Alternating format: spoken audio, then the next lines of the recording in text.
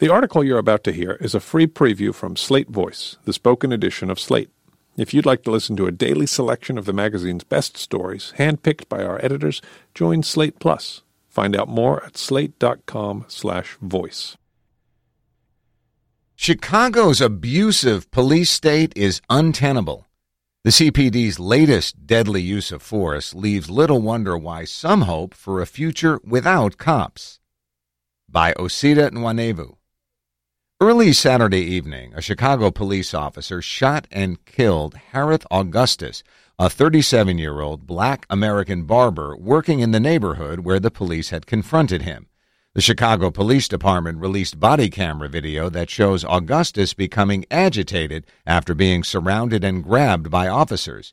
As he attempts to flee and appears to reach for a gun in his waistband, an officer begins firing on him and Augustus falls.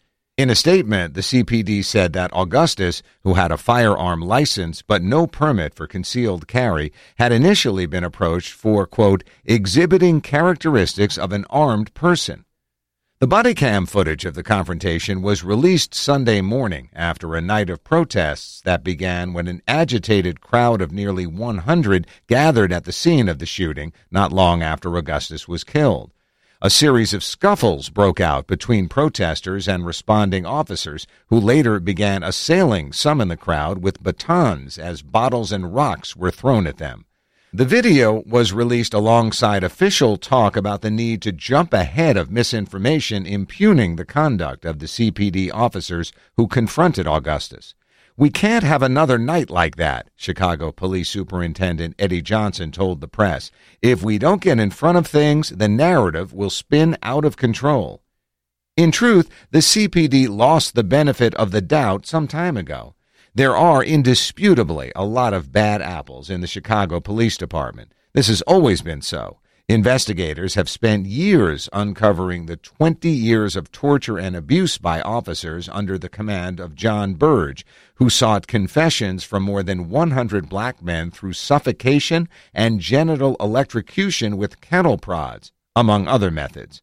Another infamous cadre of officers, the Skullcap crew, has been accused dozens of times of physical and sexual abuse and harassment in Chicago's old housing projects and has been named in more than 20 federal lawsuits. All but one Skullcap crew member are still active on the force today. In November, Cook County prosecutors dropped 18 convictions for 15 men arrested under the authority of Ronald Watts, a CPD sergeant who routinely ordered his subordinates to plant drugs and falsify police reports. Joshua Tepfer, an attorney with the University of Chicago Law School's Exoneration Project, representing 63 other men who say they were also wrongfully arrested by Watts, told the New Yorker's Jennifer Gonnerman that hundreds more may have been framed in a story published by the magazine in May. The malfeasance within the department goes well beyond the activities of isolated crews of rogue officers. In 2015, The Guardian reported that over the previous decade, more than 7,000 people, 6,000 of whom were black, had been detained under allegedly abusive conditions at a secret warehouse in the city's Homan Square neighborhood without access to attorneys or public knowledge of their whereabouts. In 2016, the CPD revealed that 80% of the dashboard cameras equipped by its squad cars could not record audio and that 12% had experienced, quote, video issues, technical problems caused, they said, by, quote, operator error or, in some cases, intentional destruction. Chicago Police Department officers stashed microphones in their squad car glove boxes, DNA Info Chicago's Mark Kunkel and Paul Biasco wrote in a review of dashcam maintenance logs. They pulled out batteries, microphone antennas got busted or went missing. Dashcam footage, with its audio missing, proved crucial to adjudicating the fatal shooting of Laquan McDonald, a 17-year-old black teen, in 2014. The video, released in the fall of 2015 after a months-long legal battle between a local journalist and the city, showed that McDonald had been shot 16 times as he was walking away from officers. McDonald had been accused of lunging at responders in incident reports written by 3 CPD officers set to face trial later this year for conspiracy, obstruction of justice, and official misconduct in their attempt at a cover-up. The McDonald shooting triggered an overdue Department of Justice investigation into the CPD's practices. The DOJ's report, released in January 2017, charged that the CPD routinely violated the Fourth Amendment with its deployments of force, including, quote, numerous incidents where CPD officers chased and shot fleeing persons who posed no immediate threat to officers or the public, and, quote, tactical decisions that unnecessarily increased the risk of deadly encounters. The report also examined and criticized several non-lethal encounters, including the tasing of a 16-year-old girl who was asked to leave school for using a cell phone, and the tasing of a woman in a mental health crisis who had stiffened and stopped responding to verbal instructions. The report paints a picture of a department whose officers have been given free rein to terrorize and abuse black Chicagoans they happen to come across. This is particularly descriptive of officers who would pick up black children and teens in their vehicles for questioning. Quote, we were told by many community members that one method by which CPD will try to get individuals to provide information about crime or guns is by picking them up and driving them around while asking for information about gangs or guns. When individuals don't talk, officers will drop them off in dangerous areas or gang territories.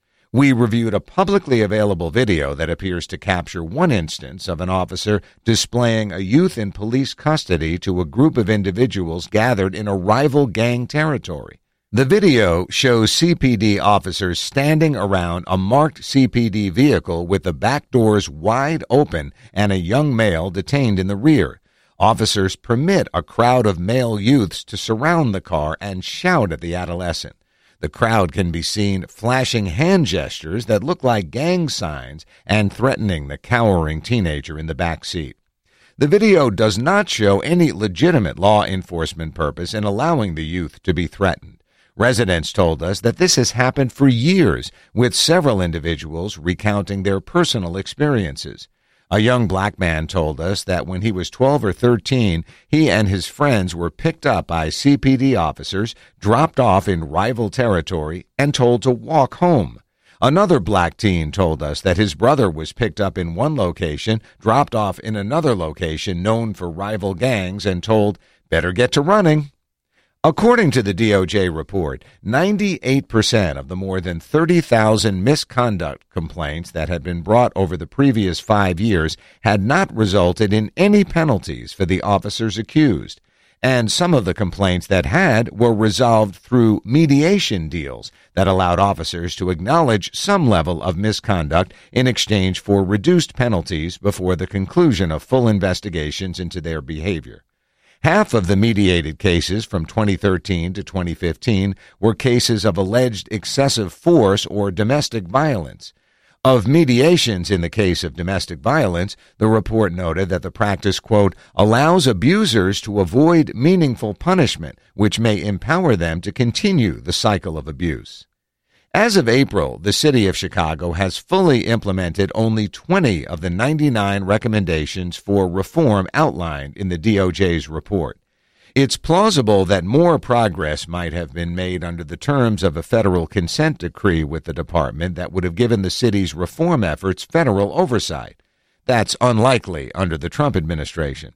Attorney General Jeff Sessions ordered a review of existing oversight agreements for cities around the country last March, and he hasn't taken much of an interest in Chicago's policing beyond blaming the ACLU's anti-stop and frisk advocacy for the city's spike in homicides in 2016.